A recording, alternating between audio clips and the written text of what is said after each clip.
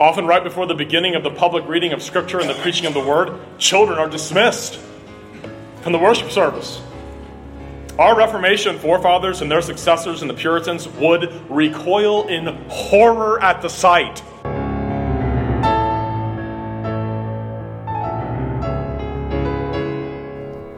Welcome to the Protestant Witness. This is Pastor Patrick Hines here at Bridwell Heights Presbyterian Church in Kingsport, Tennessee. And today I'd like to post the final message that I preached on the issue of the regulative principle. In this particular sermon, what I emphasized is that in the Word of God, all the way through from the beginning to the end, when it comes to the gathered people of God for worship, the assumption is that everybody, including the children, are to be there in worship. And so in this particular message, I try to emphasize the importance of that and also the consequences of not having the family together for worship services in Christ's church. So without any more preface, I hope that you'll take the time to listen to this. I know this is a huge problem in churches today. The way that age segregation and youth ministry are done today has been to the detriment of our children and future generations, and we're losing generation after generation of people to the world, I think in part because they've never really been part of the local church.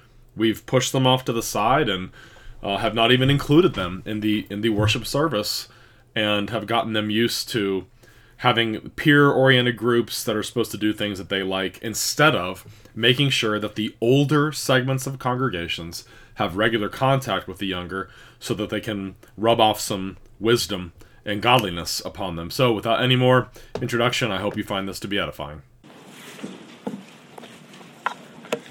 Let's pray together, please.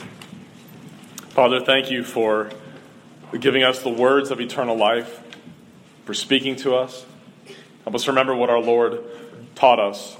Man does not live by bread alone, but by every word that proceeds from the mouth of God. And these words indeed have proceeded from your mouth. And when we read your word, what we are reading are the very words of God, and what Scripture says is what God has said. It's what you have said. Help us remember why we are here.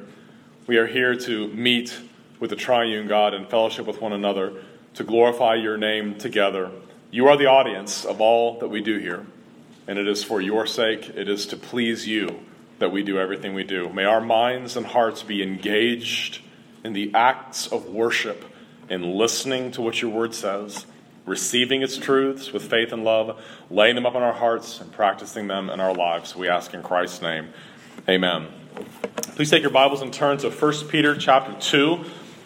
1 Peter chapter 2. We have two scripture readings this morning. 1 Peter 2, verses 1 and 2. 1 Peter chapter 2, verses 1 and 2 is the first one, and the second one is back in the book of Exodus, and we'll go there after we read the first one.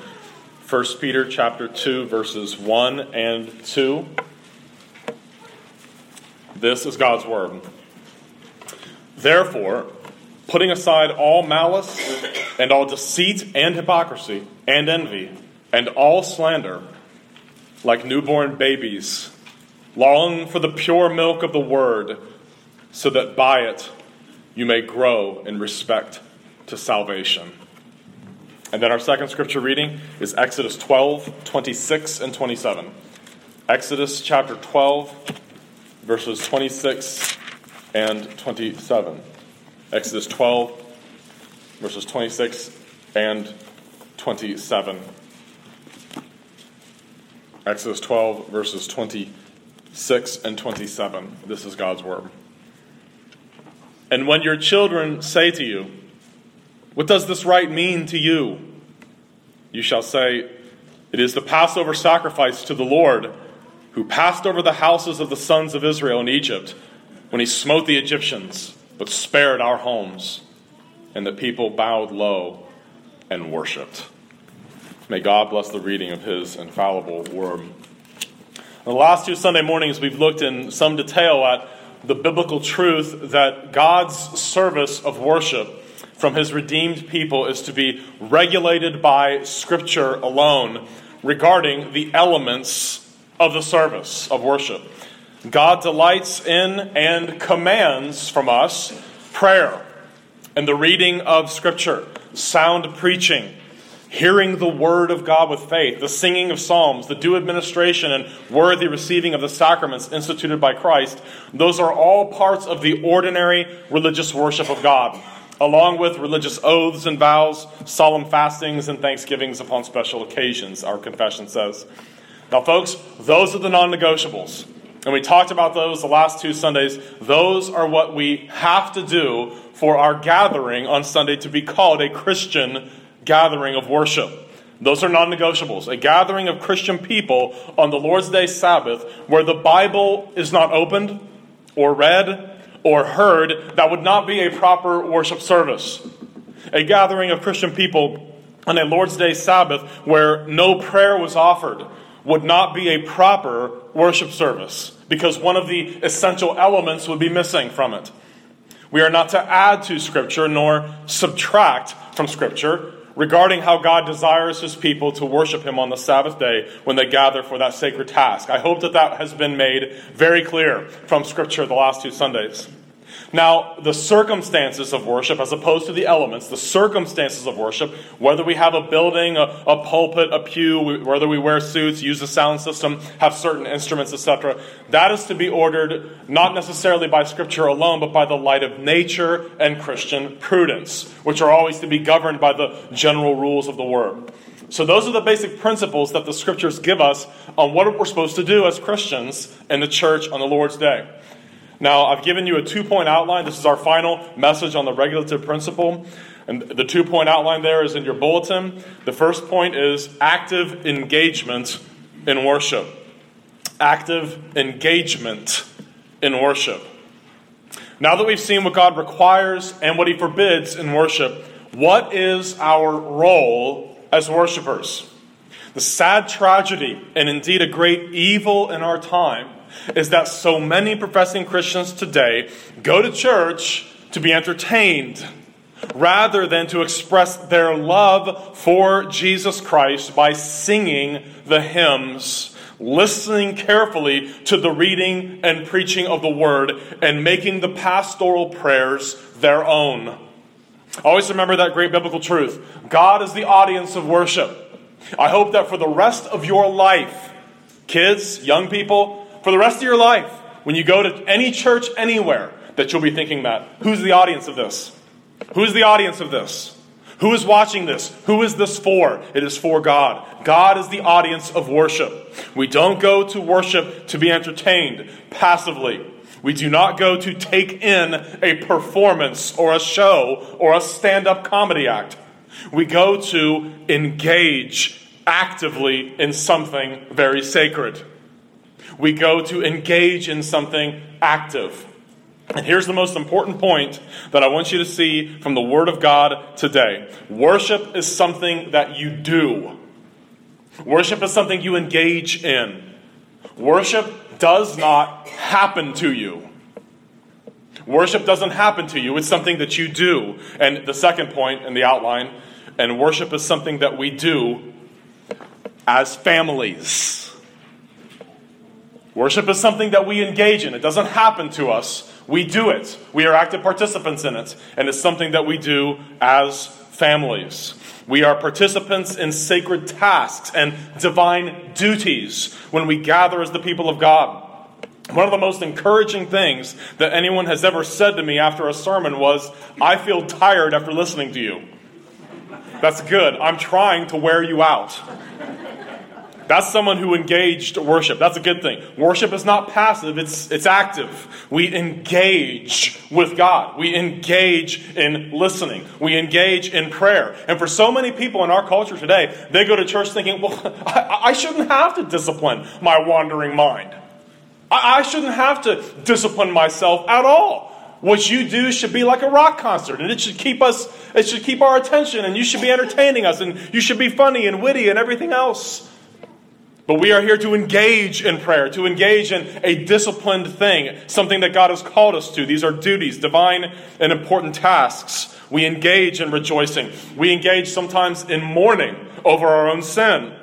But either way, our whole person is engaged in sacred tasks when we come into the service. of worship on the Lord's Day Sabbath in church.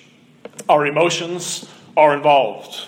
We can feel the crushing burden of conviction of sin. Sometimes we feel joy unspeakable and full of glory that our heavenly resting place of blessedness and peace awaits us. The unfulfillable longing to at last be with the Lord in heaven, that consumes our whole being. The terrible sadness and heartache over our lost loved ones, we feel that in service too. The incredible humbling that the grace of God brings to us, that Jesus would die to make wretches like us his treasured possession, is an amazing emotional thing. Worship ought to tire us out a little bit.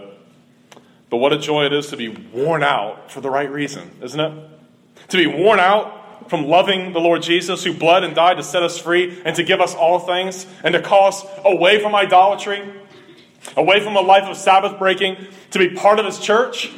It's a great thing to love him by giving him back a sacrifice of praise, by engaging with him in worship. What could be more humbling than acknowledging that all we have is Christ?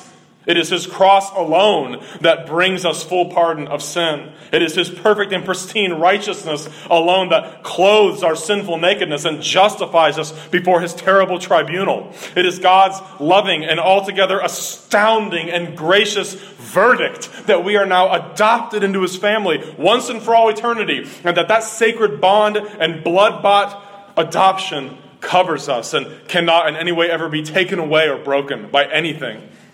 The world can have its fame, its fading glory, its fickle praises, the passing pleasures of sin.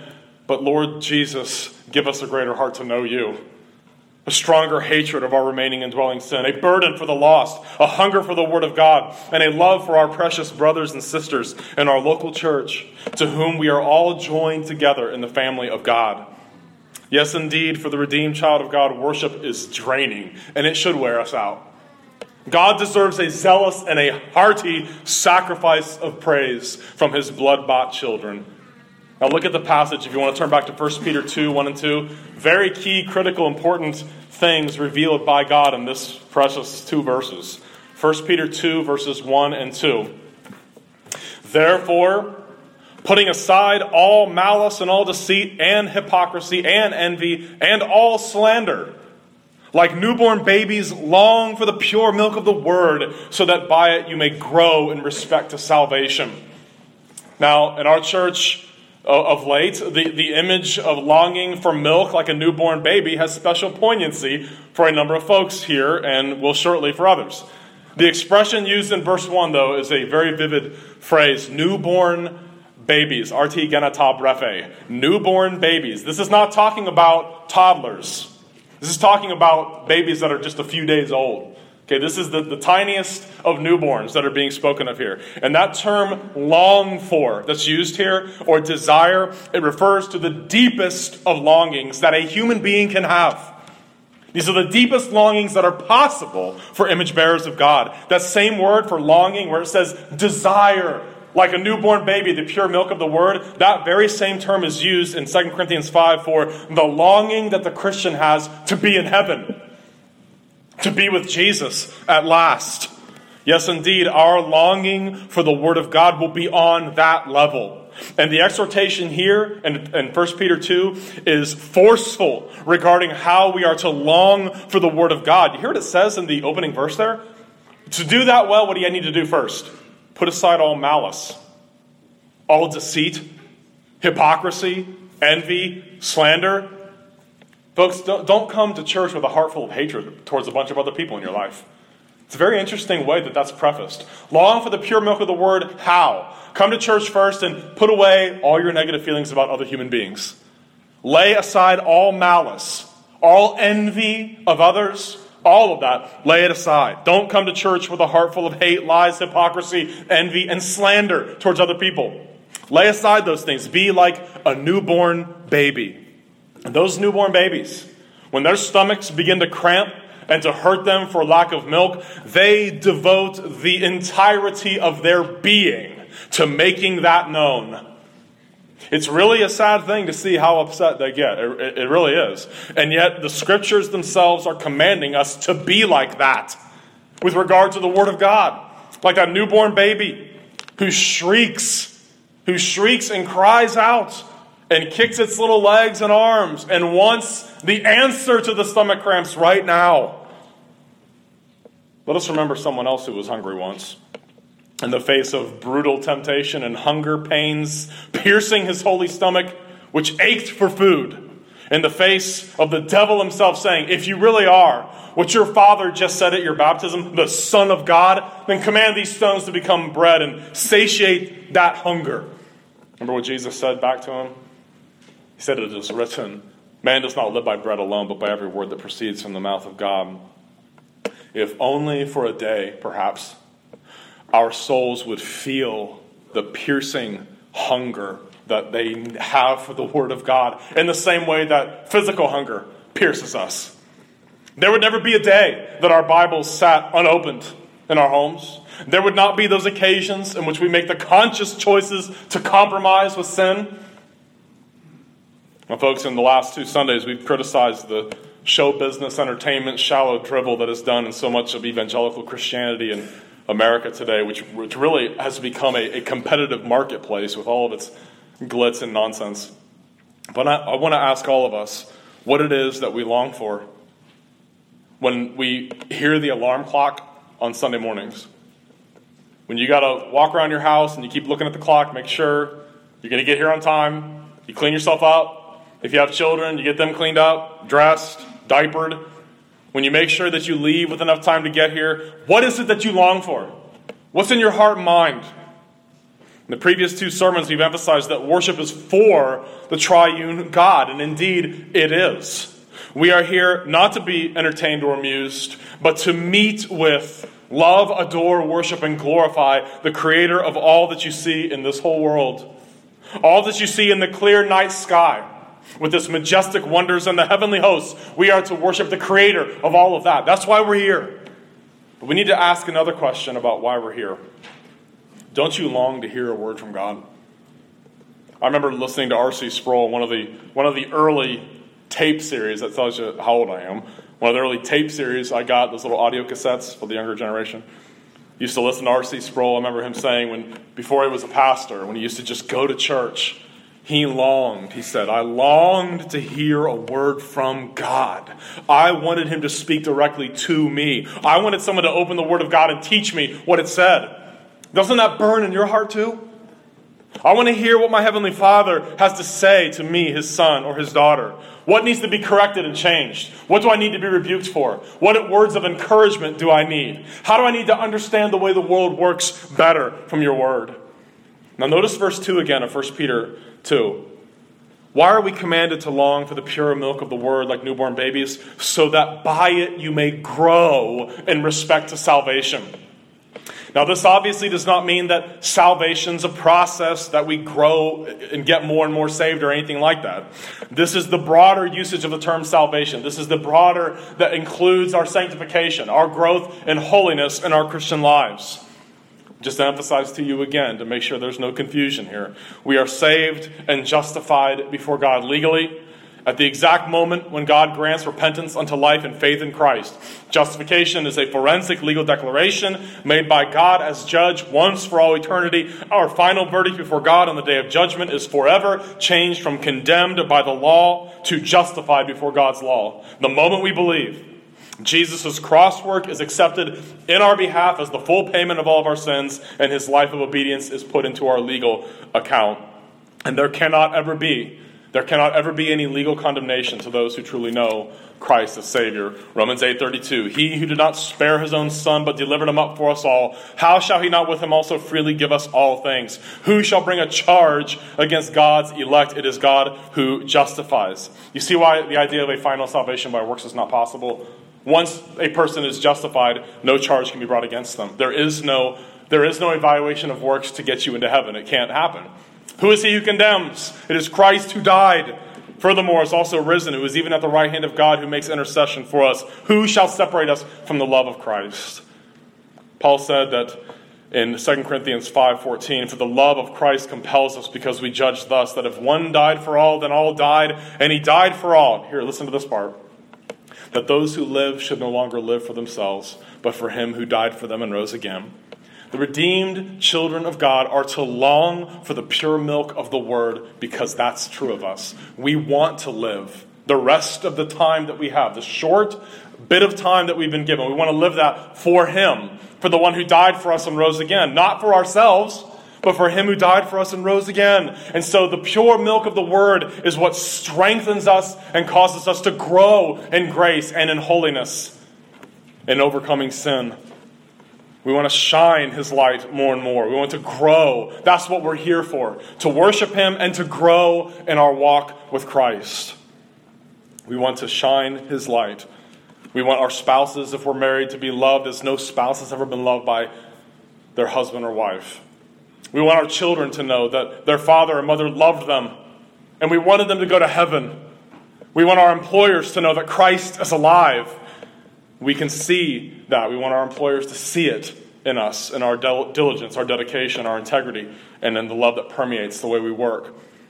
Paul goes on, therefore, from now on, we regard no one according to the flesh. Even though we have known Christ according to the flesh, yet now we know him thus no longer. Therefore, if anyone is in Christ, he's a new creation. Old things have passed away. Behold, all things have become new. We desire the pure milk of the word because we want to be more and more and more of that new creation. And we want the old man, the old woman to die more and more and to go away more and more.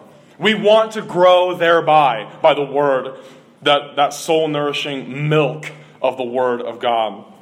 We're new creations. Our pasts are dead and buried with Christ. We are dead and buried with Christ. There is a new principle of self-giving love, just like God has loved us in our hearts. And if we would not stagnate in our knowledge of God, and if we would go on to maturity and godliness, we must discipline ourselves for the purpose of godliness. And that means we go to church. You know, in my generation, there was a real disparaging of, you're not a Christian just because you go to church. And eventually we had to learn to say, yes, but there's no such thing as a Christian that doesn't go to church. There's no such thing as a Christian that doesn't go to church. The church is the context for Christian growth and discipleship. We hold fast to the words of Scripture and to the great teachings and doctrines which are our life. No matter how we feel, no matter what the result, no matter what happens, our duty is obedience to God. How we feel and the results are God's department. Our duty is simply faithfulness. You may come to church and leave still feeling down and depressed. You may come to church and still feel anxious, still be worried about various things. But Paul said it so well. I planted, Apollos watered, but God gave the increase. God is the one who makes his word to come alive. God will grow you as he sees fit. He may take you through a period of real trial. That's not an excuse to stop coming to church. It's not an excuse to think it's just not working anymore. Our duty is obedience, faithfulness. No power on earth can make you grow as a Christian. No power in this world. Growth as a Christian does not grow in nature's garden. It's something that God gives through his word, through that milk of the word that can nourish your souls and make you better and make you grow. We are saved by grace, kept by grace, we grow by grace. But we must go with the newborn baby's longing to the fountainhead of life. And you know what? It's okay to pray. It's okay to pray, Lord, I don't have that longing for the word that this passage speaks of. Would you create it in me? That word of the living God, make me long for it like a newborn baby longs for milk. That pure milk is how the stubborn strongholds of sin are at last broken, and Jesus Christ in us emerges more and more. I want to ask you a question, and myself a question. Do the demons of your past rear their heads from time to time? Do the sins you once walked in and wore as a red-hot iron yoke around your neck, do they often stick in your mind like Satan's darts to remind you of what you once were? Remember, dear Christians, the ruined conscience that you once had in those sins. Remember the shame and the regret that you once lived with every day. Remember the sickness your soul felt like when you ate too much dessert so that the thought of another bite of it made you nauseous. Just remember what Peter wrote. Peter was such an interesting person, interesting case study. Later on in this same letter, look at what he wrote in 1 Peter 4:1. He said, therefore, since Christ suffered for us in the flesh, arm yourselves also with the same mind. For he who has suffered in the flesh has ceased from sin. Verse 2, that he should no longer live the rest of his time in the flesh for the lusts of men, but for the will of God. For we have spent enough of our past lifetime in doing the will of the Gentiles. When we walked in lewdness, lust, drunkenness, revelries, drinking parties, and abominable idolatries. In regard to these, they think it's strange that you do not run with them in the same flood of dissipation, speaking evil of you. As you grow in your Christian life through the nourishment of the milk of the Word of God into a strong and vibrant, godly and upright child of God who has a strong faith, a strong constitution, who isn't broken by every little thing that happens in your life and brought into the pit of despair. You get stronger and stronger and are able to withstand life's challenges. Perhaps your former friends will begin to think you're really weird. And you know what? That's okay. Let them think that about you. They'll think it's strange. She doesn't want to run with us in the same flood of dissipation. He doesn't talk like us anymore. He doesn't think it's funny when we joke the way we do anymore. He won't run in the same flood of dissipation. And so they'll begin to speak evil of you. That word that's translated dissipation means reckless abandon, debauchery, profligacy. What happened to your reckless abandon with your soul, man? Why aren't you cool anymore? Why aren't you debauched with us anymore? Why don't you do the things you once did anymore? Because I don't want to do those things anymore. I have grown past being a fool. I am now growing in the grace and knowledge of Christ through the milk of the Word of God. It is nourishing my soul. I have cried out for it. I have confessed my lack of love for it. God is changing me. He's making me better. People who notice that you're no longer one of them as you grow in Christ will begin to speak evil of you. It's promised here. They'll think it's strange. You don't run in the same flood of dissipation, and they'll speak evil of you. Yes, your righteousness will be identified as evil by the world of unbelief. Peter himself had a pretty rough background. Remember him? He was a foul-mouthed Galilean fisherman. One of the most unlikely candidates ever to be an apostle of Christ and an author of Scripture, and yet we're sitting here reading a letter that he wrote. Many Christian people can identify with Peter, can't we? Because the poor guy blew it so regularly and so profoundly. I love the guy.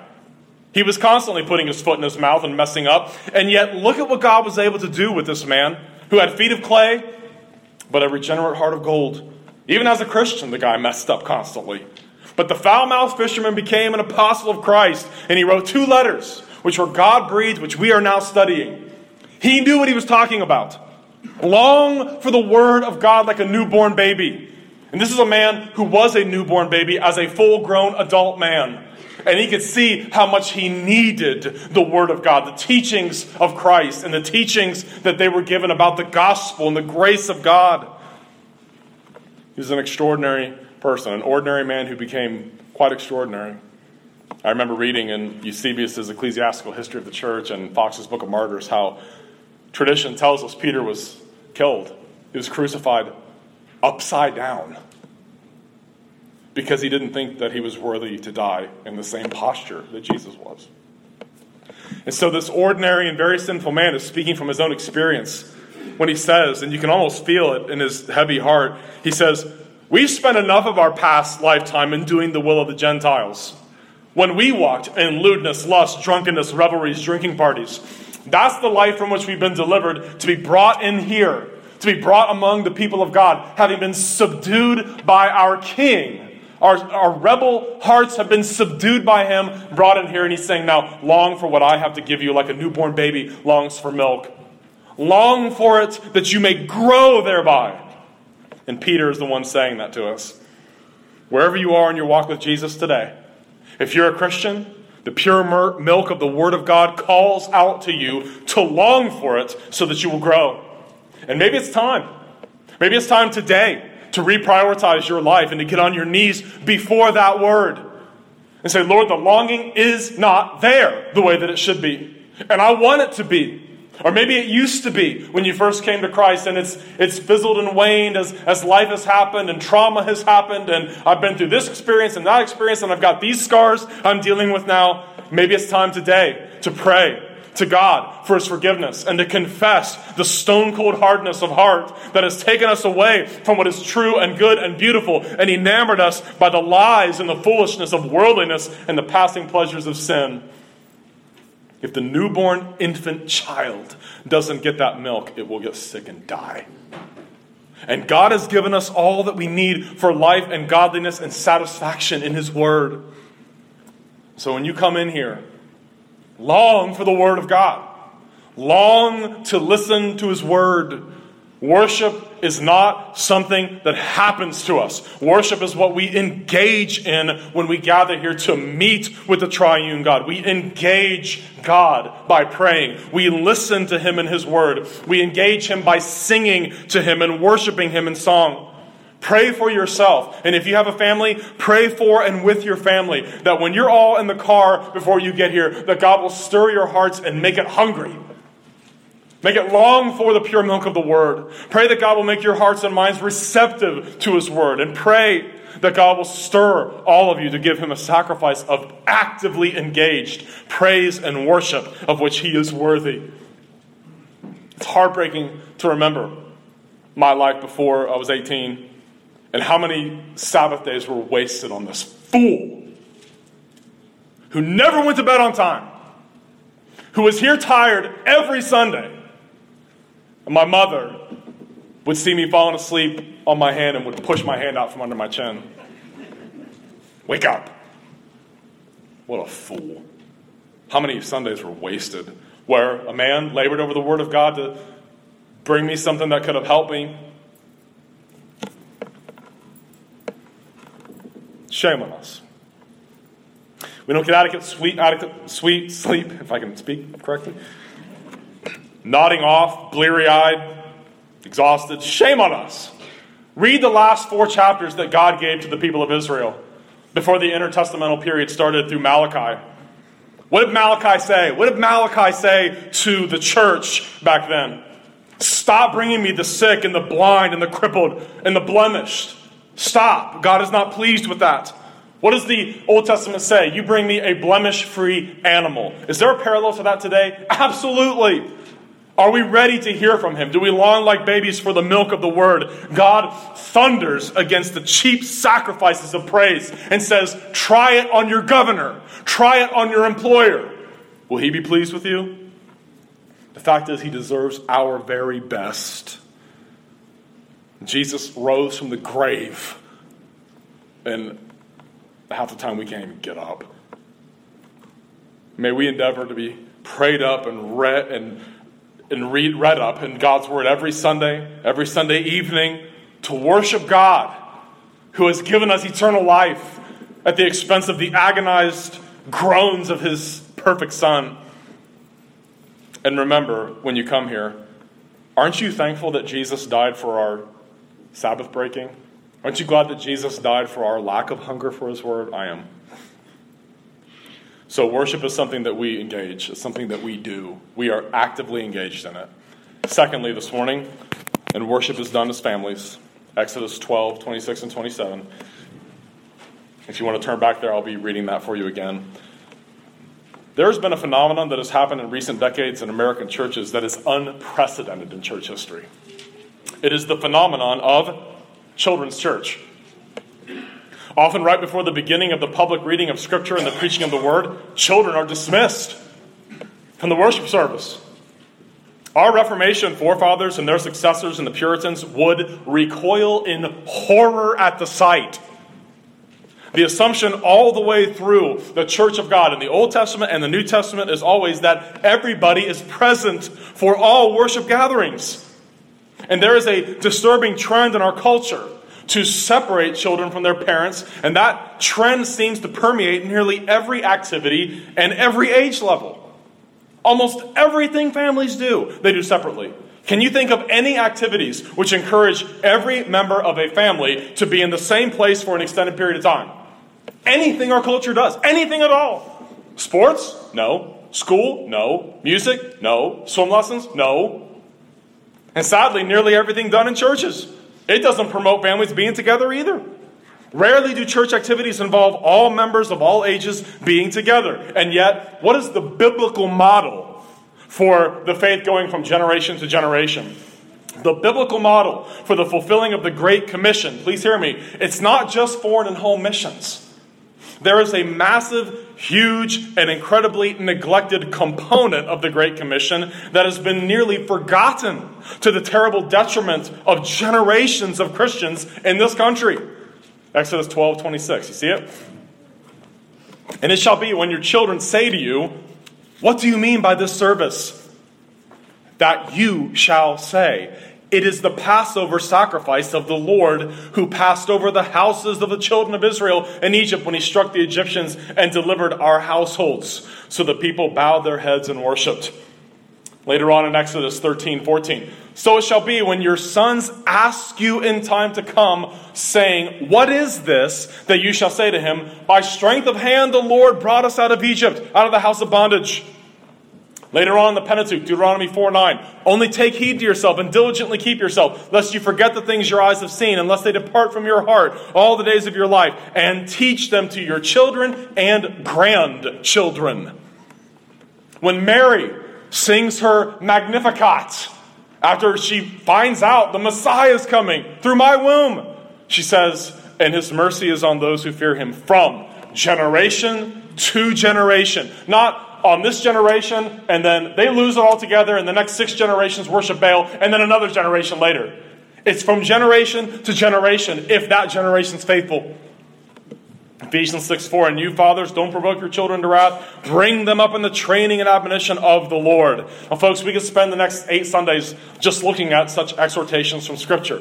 But what's the point? Children are a vital part of the worship of God's people. We want to promote the older generations, loving and knowing the younger generations. Why? In case you haven't noticed this, no one is born wise. Have you noticed that? No one's born wise. The Scripture gives us the universal axiom. What's in the heart of a child? Foolishness. You will never meet a child where wisdom was bound up in their heart. Never met one where wisdom is bound up in their heart from birth. So what do you get if you separate wiser older people from younger people and put younger people together with minimal wiser older supervision? Lots and lots and lots of foolishness. And the staggering truth is that the majority of ideas about ministry that exist in evangelical churches today seem to be determined to make sure that the older and wiser and godliest segments of society and of our churches never have any contact with or influence upon younger generations. It's almost literally like people sat down. How can we make sure that we don't do what God says? Let's make sure that children have no contact with the older segments of the church. That'll do it, yeah. That'll make sure that generation after generation after generation loses the faith and goes to hell. Great idea. Titus 2 gives us the older-younger model for ministry. And believe me, you don't want your children to be discipled by their peers. The whole congregation needs to try as much as possible, do things together so that everyone can get to know everyone else. There were a handful of older folks in the church I grew up in who took an interest in me. I cannot tell you how important that was to me. Who would pull me aside. What have you been doing lately? Patrick, what have you been doing lately, ma'am? You don't want to know. Well, I've been praying for you. Your father asked me to pray for you. I pray for you all the time. I'm going to be asking you once in a while, how's it going? People write me little letters and things like that. Little tiny things like that. They were like silver bullets to my heart. So much of that kept me from being more foolish than I probably would have been. The children must be here for worship, folks. They can't be dismissed from the service before we open the Word of God. When my precious Lily was about 3 years old, she would often sit with someone other than Amy during the church. You know, that's my kids throughout the time, because I've been up in front and been an elder and a pastor, they've been scattered throughout the church quite a bit. And one communion Sunday, I remember serving communion, distributing the elements, and I saw Lily at age 3 sitting on a woman's lap. And she asked her the question in her 3-year-old voice, why are we doing this? And that godly woman said to remember that Jesus died for our sins and the bread is the sign of his body. And I could hear that being said as I was walking away going, what would she have heard if she was in children's church? She needed to be there for that. That's the church being the church. That's the older witnessing to the younger. The older explaining it to the younger. The children must be there for worship. My heart was warmed by hearing that. That's the church being the church to the rising generation. Like Mary said, from generation to generation. From generation to generation. At the church I came from, I was an elder and a pastor there for a total of 10 years. And that model of ministry that was adopted there was the traditional, what has become, it's actually unprecedented in the history of the church, but it's become the traditional age-segregated, full-tilt, staffed youth ministry model. And I watched class after class after class of 18-year-olds walk away from the church and never come back. The few that stayed constantly complained of the elders, myself included, using the following expression. I heard this from more people than I could count. Quote, "There's nothing for us here anymore," end quote. That always struck me as odd, given that the membership roll of that church was around 340. And as I reflected more and more, what do they mean by that? There's nothing here for me anymore. I finally understood what they were saying. What they were really saying was this: there's not a peer-oriented group for me here anymore. And they would constantly say, we just don't feel like we're part of the church anymore. And it finally hit me, they don't feel like they're part of the church because they've never been part of it. They've never been part of it. They were always pushed aside. We come here as parents, as adults. We want a quiet worship experience. Get these kids out of our hair. And folks, the transition from being in high school to being part of the church, it ought to be transparent and seamless because our children need to feel like they've always been part of the church. They've always been actively engaged in the worship of God in this place. But just think with me about worship and the general activities of the church. We ought to do things together. We ought to try to do as much as we can together, especially the solemn act of worship. This is why we don't do children's church. We have a nursery that goes to the age of 2, but the day the kids turn 3, they need to be here in the service with their parents. And they need to be taught that they are not just observers of what's going on here. They are participants. They are to sing the hymns. Turn to hymn so-and-so, and let's stand together as we sing. The children need to know, from the time they can understand the English language, that is their cue. Get a hymnal, turn to that hymn, and try to sing along. As soon as they can read, they need to be given a Bible, and they need to turn to the passages and follow along. They need to be taught how to take their place as a worshiper of God as soon as they are able and have the capacity to do so. And we, primarily their parents, are to be evangelizing them along the way. And having them in worship from the earliest age possible, believe me, will provide you with plenty of opportunities to evangelize them. How do you think Paul would have reacted if he had been told, hey, Paul, that church you planted in Corinth, yeah, they had this great idea of removing the kids between the ages of 3 and 16 in what they're calling children's church when the sermons are preached. What do you think Paul would have written them about that?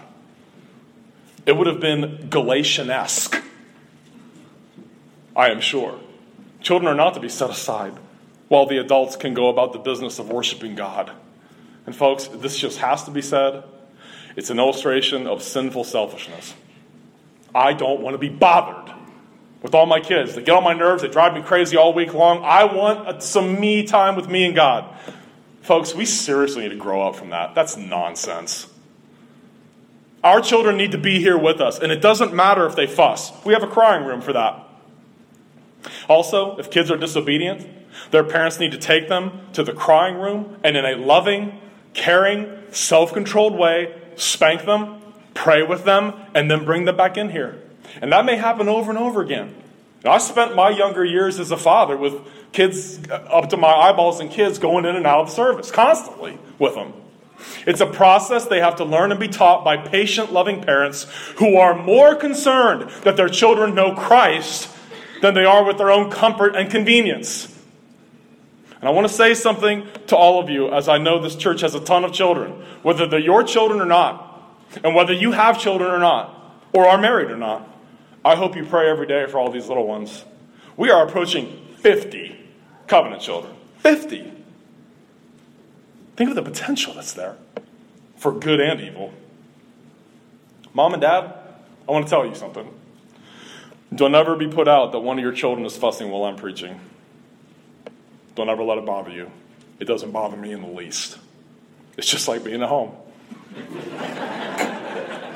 And when you patiently take them out in the lobby or the crying room to settle them down, to discipline them if needed, and to pray with them and for them, you are every bit as worshiping God as anyone else in this room is. You're not distracting me. You're not distracting anybody. You're doing what God's asked you to do.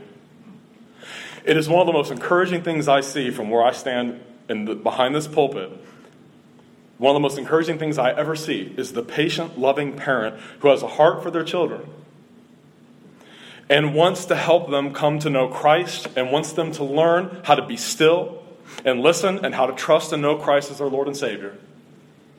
You may miss some things that are being said or done in the service, but the covenant God of Abraham, Isaac, and Jacob is smiling upon you as you obey his command to teach them diligently to keep the way of the Lord, to do righteousness and justice, and to be reconciled to God, that they might one day profess their own faith in Christ and our blessed Jesus and be a communicant member of this congregation. So together, dear congregation, we are the family of God together. We worship God together. And we aren't the fullness of that family if we separate the future of the church from us. We can't do that in our corporate worship.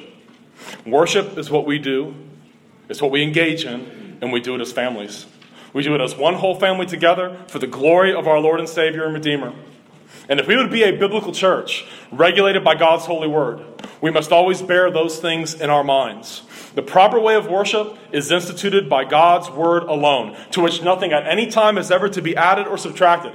God is the audience, and God calls his visible church to worship him as the whole visible church, which from the days of Adam until right here, right now, has been those who know and profess faith in the one true God together with their children. Our ecclesiology, our understanding of the church, precludes us from children's church. And let us obey God in that regard. And let us pray that as long as there is a gospel witness in this place, that the Christian people who gather here to worship and adore God will do so with everyone in the family every Lord's Day, to worship him as he instructs us to in his word until our Lord at last returns. Let's pray. Our Father in heaven, we thank you for instructing us on what to do in church. We pray that we would be here every Sunday morning with that newborn baby longing for the pure milk of the word, that we would grow thereby. We who truly know Christ, we're thankful that we don't live in the flood of dissipation and debauchery that we once walked in. We're thankful that you've delivered us from it.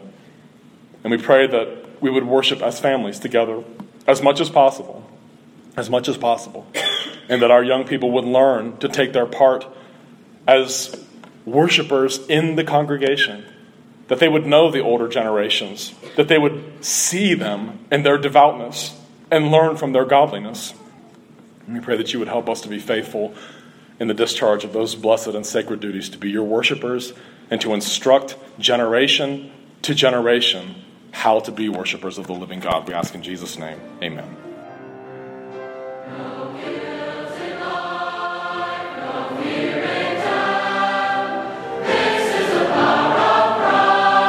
This is Pastor Patrick Hines of Bridwell Heights Presbyterian Church, located at 108 Bridwell Heights Road in Kingsport, Tennessee, and you've been listening to the Protestant Witness podcast.